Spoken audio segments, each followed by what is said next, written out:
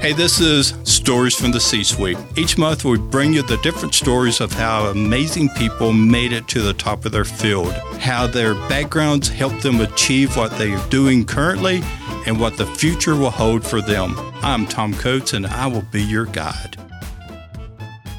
In this episode, you get to hear the story about Anavea McLean. You may know her as V because very few people can actually pronounce Anavea. You're going to love her story. She's amazing. There's nothing slow or timid about her. She is explosive and it's wonderful. But first, I want to make sure that you remember that in October, on October 24th, is this year's Unstuck Business Conference. We have 8 speakers that are going to bring you amazing information. It's going to be a time for good fellowship, good networking, and great info. You don't want to miss that. Go to our website at csuitebiz.com and look for information on it, and we will keep you posted.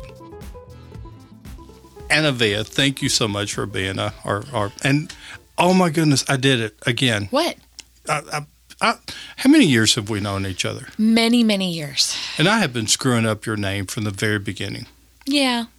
But you still love me. I do. I do still love you. But it's Anavea. It is Anavea, but it's really interesting. Like when you say Anavea, it almost sounds wrong. You saying it because you said Anavea for so long. There are certain people in my life that say Anavea, and I just let it. I'm just like, yeah, that's what you call me, and I respond. And you are one of those few people, Tom. I'm just like, yep. It's something about the bow tie and the southern accent that it sounds wrong when you say it the right way. Anavea out of this voice sounds weird. Yeah. Anavea sounds like we're cousins. You turned the southern accent way up on that last sentence. I know, you just dialed it up to 10. Oh, I could do that. Yeah. My son's called it's called mirroring. Mm-hmm. You're not. You don't have that, but I will dial it up at the appropriate time. Yeah. All right. So you're right. We have known each other forever. Most people call you V. They do. It's a lot easier. So much easier, but I like calling you by your name. Here's what we do in this podcast. Yep. We share the story. Mm-hmm. And you're familiar, C-Suite. You've been there before. Love for you to come. You know that everybody gets their 6 minutes to tell their story, what's in their heart, what makes them different, what are they passionate about. Let people peek into your heart. Yeah. This is what this is. Oh, so okay. we want to hear your story. And I know part of it. Mm-hmm. So I know the part where you were the member manager. Back when. Yeah, at a private club. Mm-hmm. And and then you went from there, and I watched you start your business. Yeah.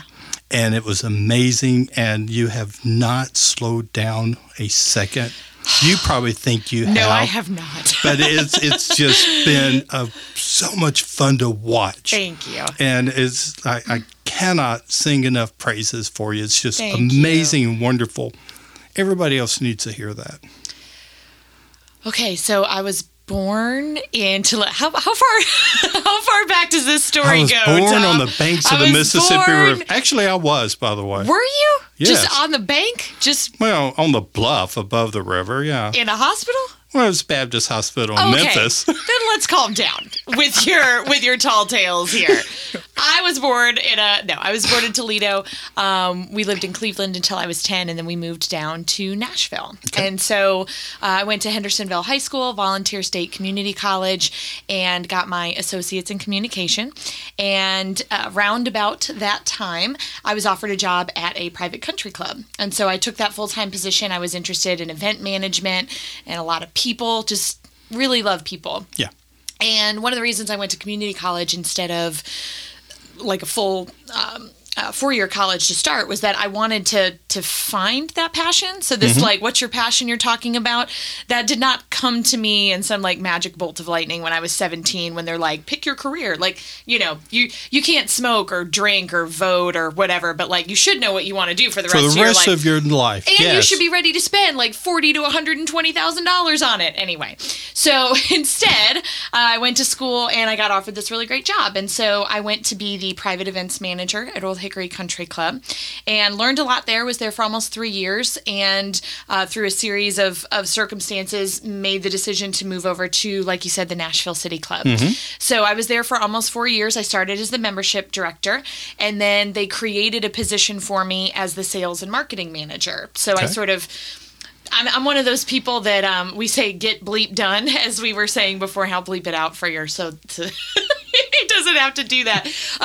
Basically, the mentality was always, well, I can do that. Yeah. Well, I can do that. Oh, you need that done? I can do that. Yeah. And then all of a sudden, I had created this sort of new job, which is fun and exciting. And then I sort of did that again and kept evolving until I was sort of the manager of the club. So. They didn't have a GM position. It was like an AGM, but it was operations for the club. And so I was doing that at 28 years old. And at 28 years old, I kind of looked at it and went, well, this is the highest that this career ladder goes. Right. Does that make sense? Yeah, it does. So the only way to... So I've plateaued at 28. Yay! Yeah. So, I mean, I could have moved to like a larger corporate management team or something like that over multiple clubs, but that wasn't really speaking to my soul. It just wasn't, It wasn't clicking. And so I tell this at C-Suite, and I am very transparent about mental health. And so I feel... Sometimes it makes people a little uncomfortable, but I speak really openly about mental health and those challenges because I believe that it's part of beating the stigma around mental health. So when I was 28 and I had been in the private club industry for almost 9 years, I was clinically depressed. I was having panic attacks, anxiety all the time. I was basically miserable. I would have to like drag myself out of bed every morning to go into work. I would put on a brave face at work and smile, but I was pretty miserable. And then would go home and basically just veg out on the couch and watch, TV, like just depression symptoms. And like I said, mixed with a few panic attacks in there and all that stuff. So I realized that my soul wasn't being served. Right. And I had to find something different. So it wasn't just about plateauing in the industry at 28. It was about I had reached the end of that part of my journey and I needed to make a step into something else. So someone that I'm sure many of your listeners are familiar with is John Boyens. And I'm going to do my best not to tear up when I talk about John Boyens because you know what John Boyens means to me. Oh, my goodness, yes. So he and his late wife, Cindy, are just phenomenal people. And at the time, I didn't know him that well. He was just somebody I had met networking, and I'm a big fan of networking. So I called him and I said, hey, can I pick your brain for 30 minutes? And he was so nice. He took the meeting. He didn't charge me, which was very important because I was very broke. But he just kind of gave me some really great advice about finding your passion. And he said, make a list of everything that you do, uninterrupted, close the office door, make a list of everything that you do and have done for your past jobs, from managing a P&L all the way down to ordering office supplies and everything in between. And then when you have done all of that and you write it out so that you have that sort of emotional reaction to each item, you rank them in the order that you love doing them. So like pick your very favorite thing on the list and then your next and your next. And he said, when you get to like the fourth or fifth thing, just stop and go find a job that is only those things.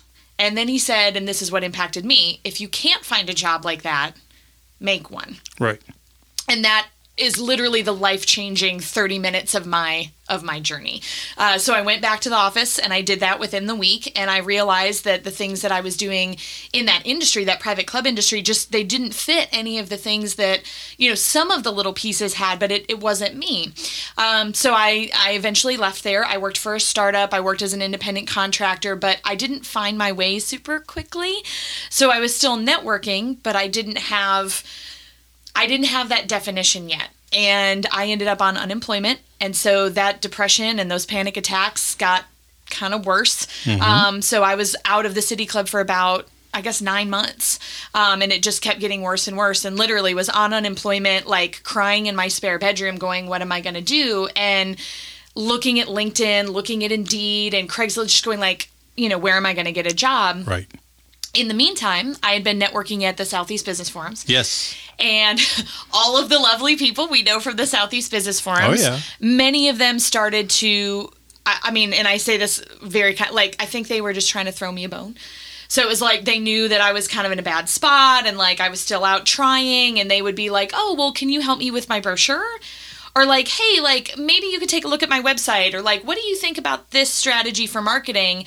And something about the second or third or fourth one of those people to ask was enough for me to go, well, why don't these people have this resource already? Like, why are they coming to me as some unemployed? Like, where is that resource? And so this was 5+ years ago. There were a lot fewer independent marketing companies in Nashville.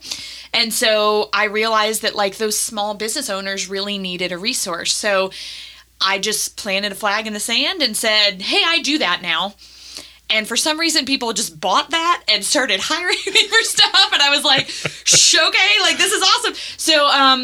So I sent an email out to everybody in my network and just said, hey, I do marketing as a consultant, like independent contractor now, if you know anybody. Right. And it was, in the beginning of a small business, it's always very take everything you can get. So it was like, for $200 a month, I'll do your email marketing and your social media, and I'll clean your toilet while I'm at your house. Like, it was that kind of desperation. But within 6 months, I had 17 clients. And so I had to hire, one of my very first hire was Jaleesa. She worked with me at the City Club. She lives in Michigan. She's still with our company 5+ years later. And, started to get help and started to really hone in on who the audience is. But in the past 5 years, my main goal with the company has not been rapid expansion or gross revenue or client count. It's our number one core company principle is happiness. Period. Like literally it reads 1, happiness. Period. And the goal here was not, obviously we want our clients to be happy, but it's sort of based off of the Southwest Airlines, the Google, the Netflix model of internal, like, team happiness is the priority. So I realized... Well, your service model is a direct reflection of your team. Exactly. And so, when you focus on your team first, worrying about customer service is, rare. If anything, I'm usually telling my team, like, hey, like, dial back the extra services that they haven't paid for. I know that we really like taking care of our customers, but like we gotta make sure that we're staying with our, like that sort of thing. So when I started the company and I went, okay, if I want to keep doing this, I'm going to have to hire people. I said, I don't want to have a work environment that's like the ones that I've been in before. I don't want to be the cause or the environment that causes someone to become depressed or to be anxious or to be nervous about talking to their boss or to feel like they can't be honest with their team or, that they have to give bad service in order to meet number goals. And I sort of wanted the cake and I wanted to eat it too. So, well, your service model is not the Matrix. And I don't know if you're familiar with the Matrix, but it's a service model where you do this, and this. And then tomorrow you have to do this, this, and this. Then you do this, this, and this. And you just check off the matrix as you go about. Yeah. There's no checks with that. Things are checked off, things to do, but it's not. It's a tool, not the driving force. Right. Exactly. And so, when we're focusing on our company culture, and we do cultivate that, there's a lot of, and I feel so bad, I can't remember who said it, but basically a lot of the entrepreneur organization, the EO, I've been meeting a lot of their members recently because I recently graduated the Catalyst program with Michael Burcham at the EC, which has been phenomenal. So I'm getting to meet all these EO members, and several of them told me about this gentleman, and I have it noted in my notebook at home, but I can't recall. But he I guess he did a program for the EO members, and he said, you have a company culture. Like, whether you're working on it or not, you either have a company culture by default, and it just is what it is, and it's making it, or you're cultivating it and creating it a specific way with a specific vision. But just because you're not paying attention to it doesn't mean it doesn't exist. It's sort of the concept. And so we're a remote company, so one of the reasons that we not only, serve our clients better, but also keep costs down is we don't have the overhead of an office and all of the things that go along with that. So our culture has to be really focused on and cultivated because everyone works remote. We have people working for us from Florida to California to Michigan, Nashville, Georgia, everywhere. Right. So, we have to be very specific about focusing on that happiness. So that's really, my passion. My passion is helping small business owners specifically. There's plenty of companies that help larger businesses, which is awesome, but I've been there. I've been on the unemployment. I've been growing a small business. A lot of people don't know private clubs are nonprofits, not 501c3s, but like a different classification of nonprofit. Okay. So like when you're managing a nonprofit, there's never really a lot of money, and it's like managing a small business. Like you got to figure out how to make a lot work with a little.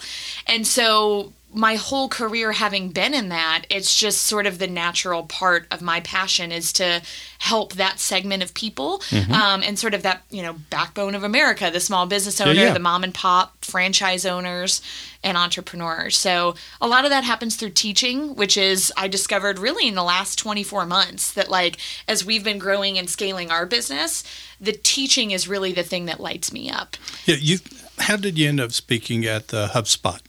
At Inbound? Yes. Yeah. So that was something that came across, my inbox, and I applied for it. So HubSpot is, the big CRM. Their Inbound conference is huge every year. Last year I spoke in September. It's been almost a year, and that was in Boston. And so they were, I was one of the select few breakout speakers that they chose. So that was actually kind of funny. I flew up, and I thought it was going to be I way underestimated. I hadn't been to the conference before. I thought it was going to be like 40 or 50 people in a room. Oh, no.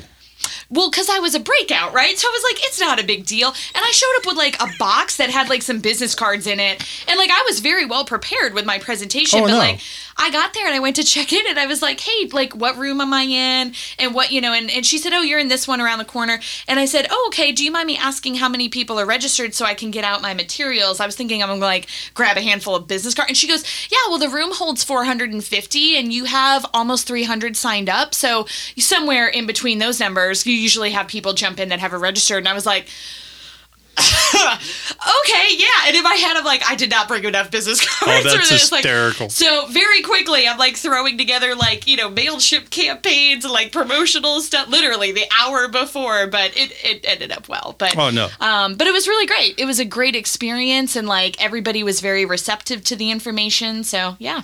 I love that. And you've been speaking all over the place since then. Mm-hmm. So before and since, and yeah. I don't know if you noticed, I talk a lot and quickly and loud. Oh.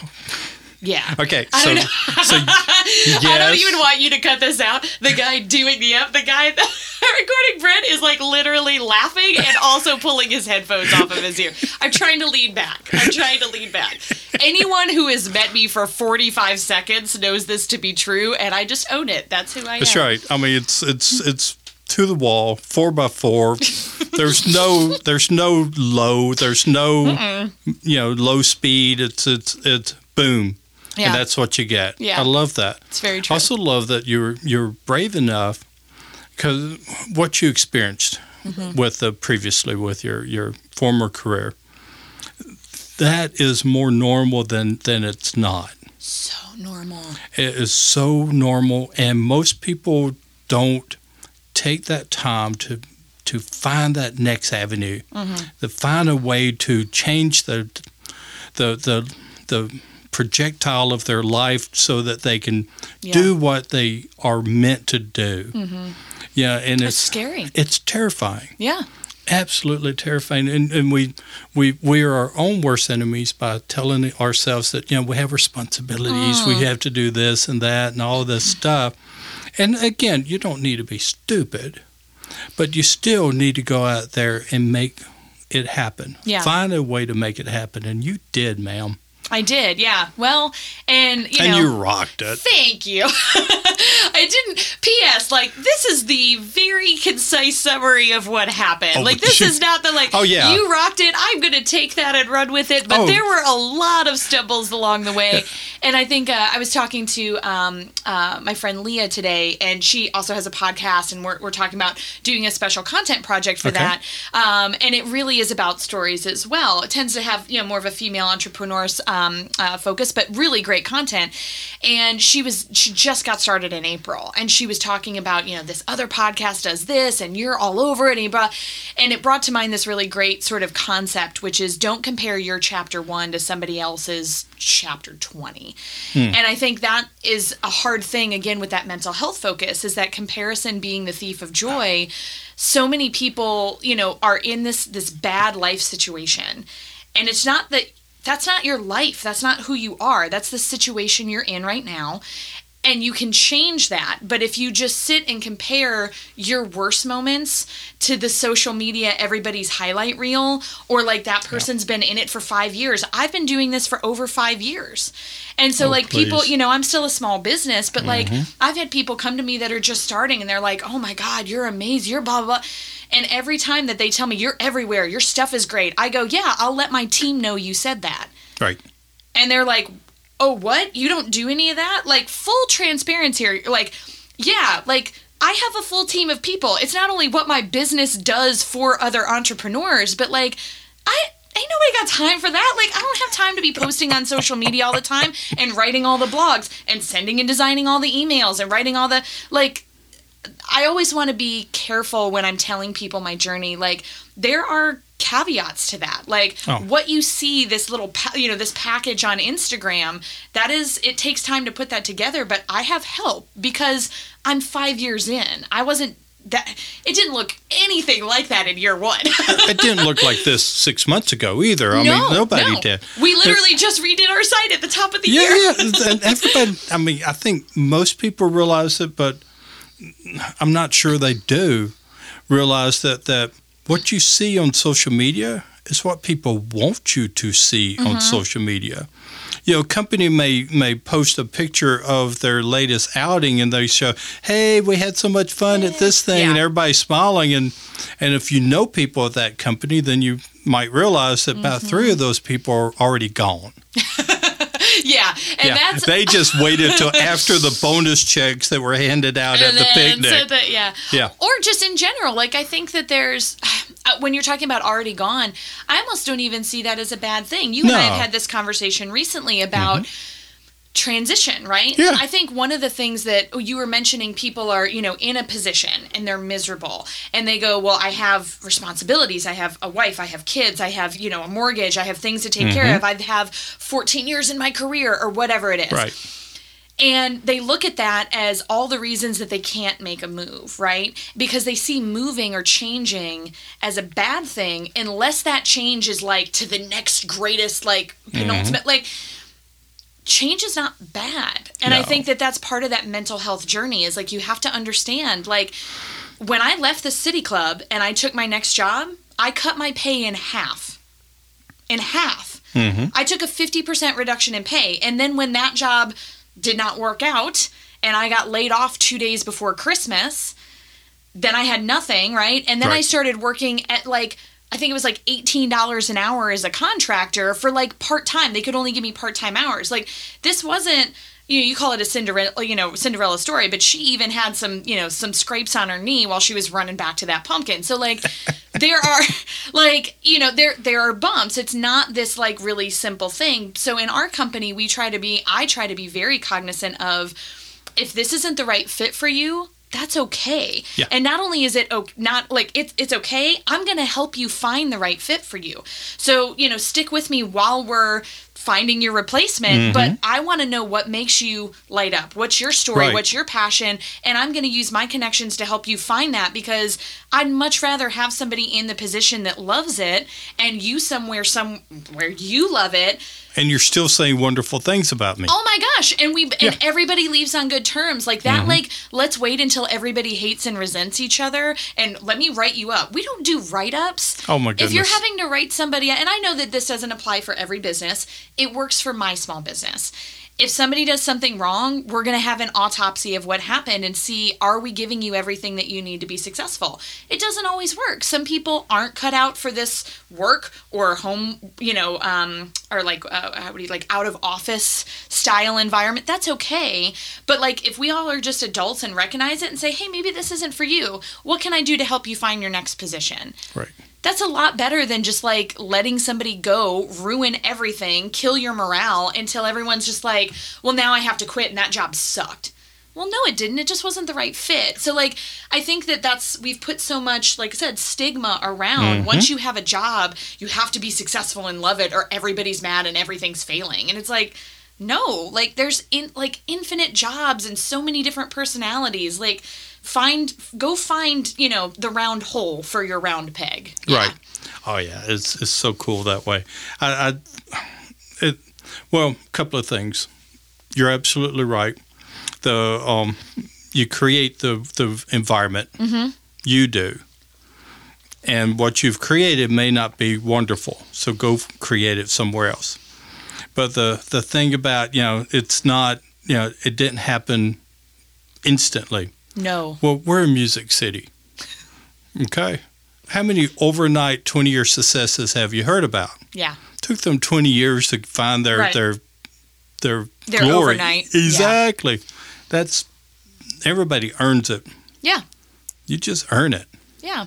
Well, and I think that, again, it's little things consistently. And yeah, whatever. If I went out and all of a sudden Coca-Cola wanted to work with my company, they don't. If they came and hired me and were like, oh, this is great, whatever.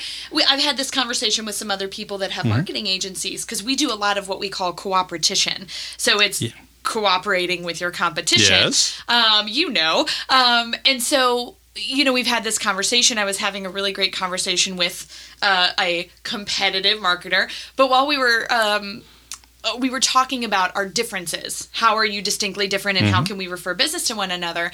And, I was telling him, this is about the price range that our clients fall in. And he was like, oh.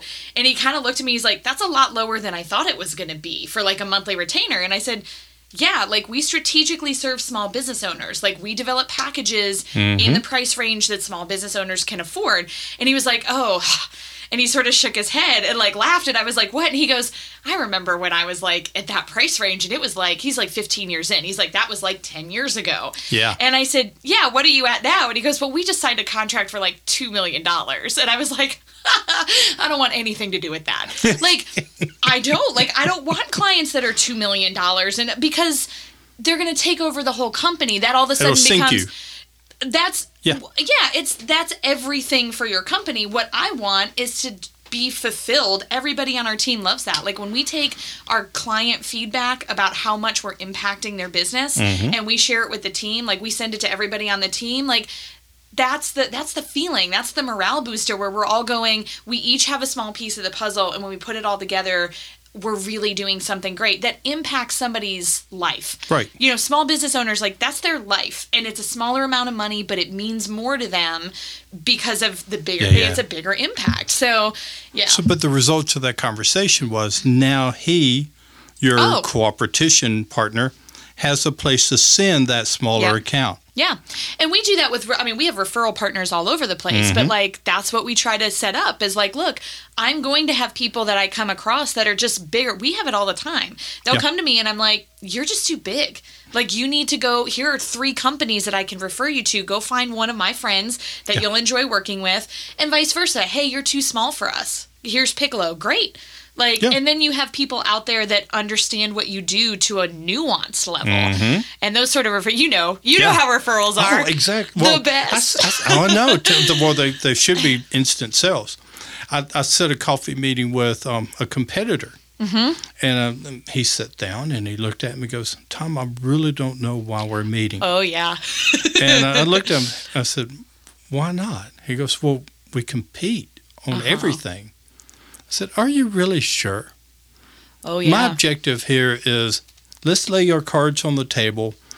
Here's what we do. There's what you do. Let's see where the overlap is, and let's see if there's a tolerance for that. Come to find out, there was just a sliver of actual true overlap, and their appetite went one way, ours went another way. We became great referral partners. Yeah. But their perception was we're in the same market. Right. And just had to get past that. Yeah. And that's something that I learned at the Southeast Business Forums. Yeah. Because when Stu Ross would be like, are you actually competition? Well, we both do marketing. Well, that could mean 1,000 things. And so, Yeah. And so we probably have, I mean, easily, 6 to 10 different marketing companies that like, oh, you're writing a book, and you want to, you have written a book and you want to promote that and go through the whole journey of the author. Like, that's not what we specialize in. That's what Stephanie Huffman at Epiphany Creative Services specializes in. Let me make a hand introduction. That's right. And like, I've gotten more thank you from prospects that are like, hey, thanks for just being upfront about this and saying that this isn't your thing and giving me a connection, like rather than trying to sell business that you can't really execute, because nobody wins then. Then you're just like, I'm sure I could figure it out, but nobody's going to be happy while I do. No. You need to stay in your lane. Yeah. Now, we've mentioned the Southeast Business Forum several times. So Stu Ross came to Nashville, and at the time there really wasn't much networking, professional networking out there. Yeah. And so he organized the same type of format that he did back in California, and it was called the Southeast Business Forum, and it was wonderful. Stu was great. I thought Stu was great. How many years? It was 8, 9. It was quite a while. Yeah. That's That's where you and I met. Correct. Even though I was at the City Club at that time, Yeah. I met you in the forum. Correct. And and Stu, I told Stu this. Stu was an acquired taste for some people. A little bit like your Uncle Sid. You always invite Uncle Sid to Thanksgiving, but you never knew exactly what he might say. So I think that's fair, don't you? Stu would like that. I don't have one of those uncles, but like, I think that's a fair, Yeah, and Stu would appreciate that. Stu ended up closing shop and moving down to Florida to take care of family, and I miss him every day. I follow him on social media and stuff, and every year I wish him a happy birthday via LinkedIn, which I think is hysterical. Nice. And he always responds. So, but then when he left, there was a void in my mind here in Nashville.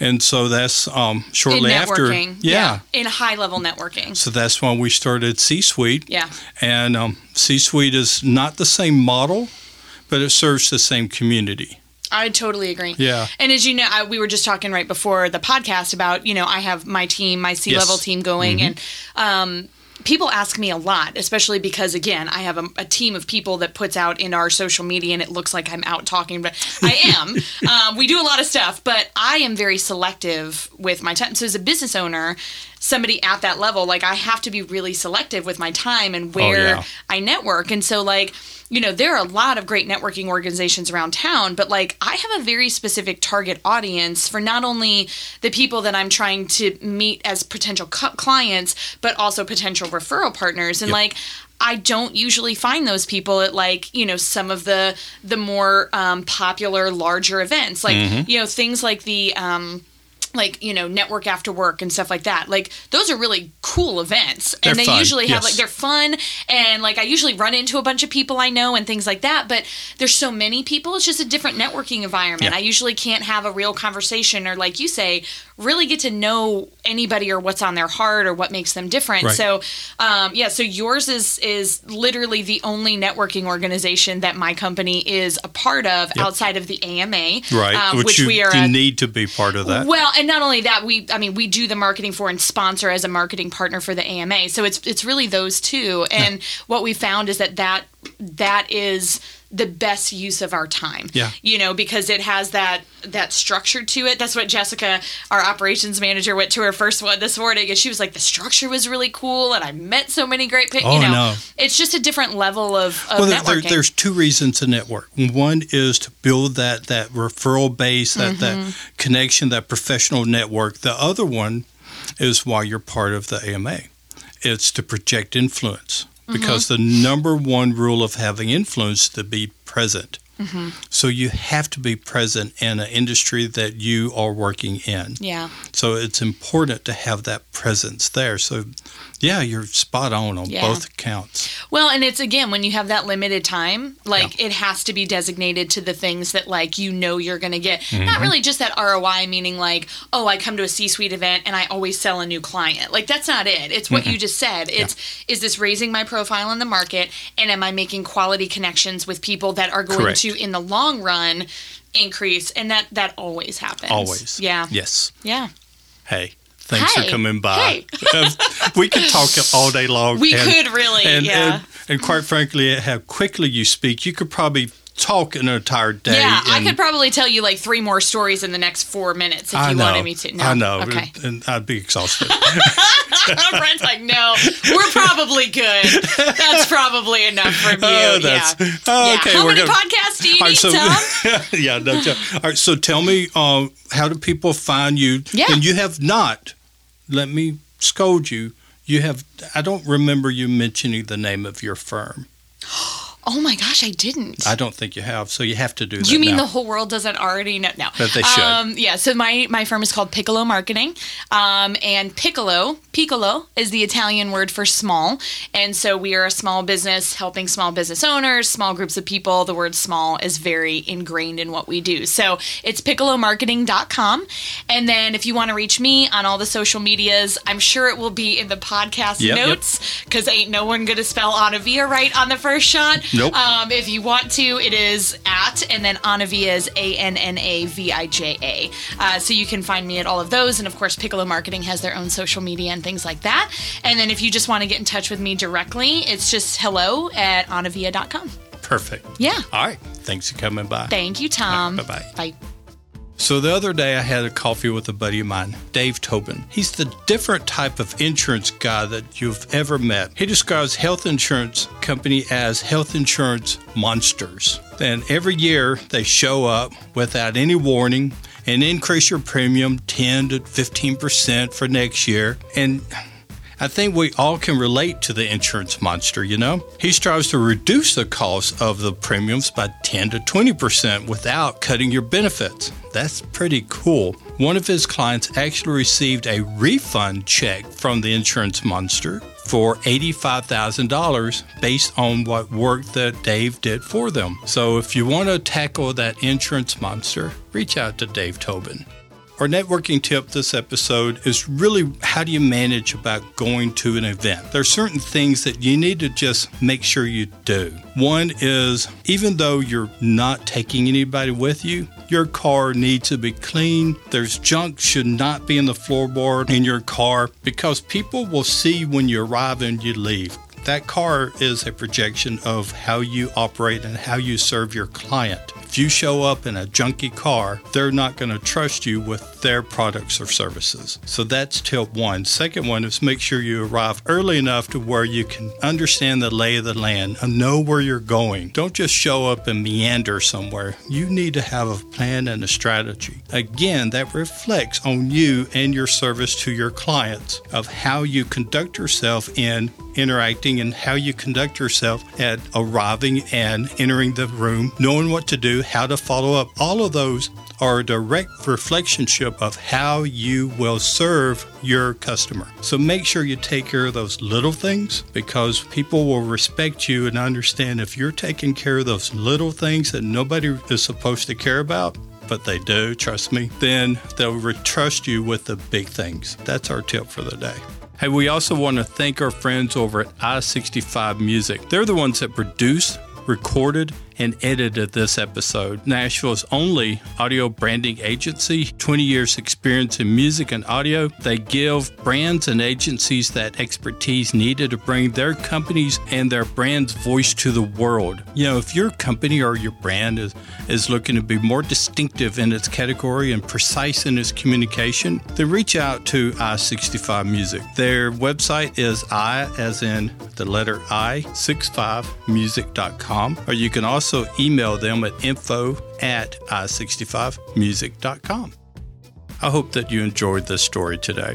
To me, the hearing from somebody's heart, how they achieved what's important to them, their passion, really, it tells me who they are as a person, and it helps me find success in other things as well. If you know somebody that needs to be part of our show, please let us know. And join us anytime you'd care to at one of our C-Suite events. Another thing that you could do to help us out with this is subscribe and also leave a comment. Tell us what we're doing right.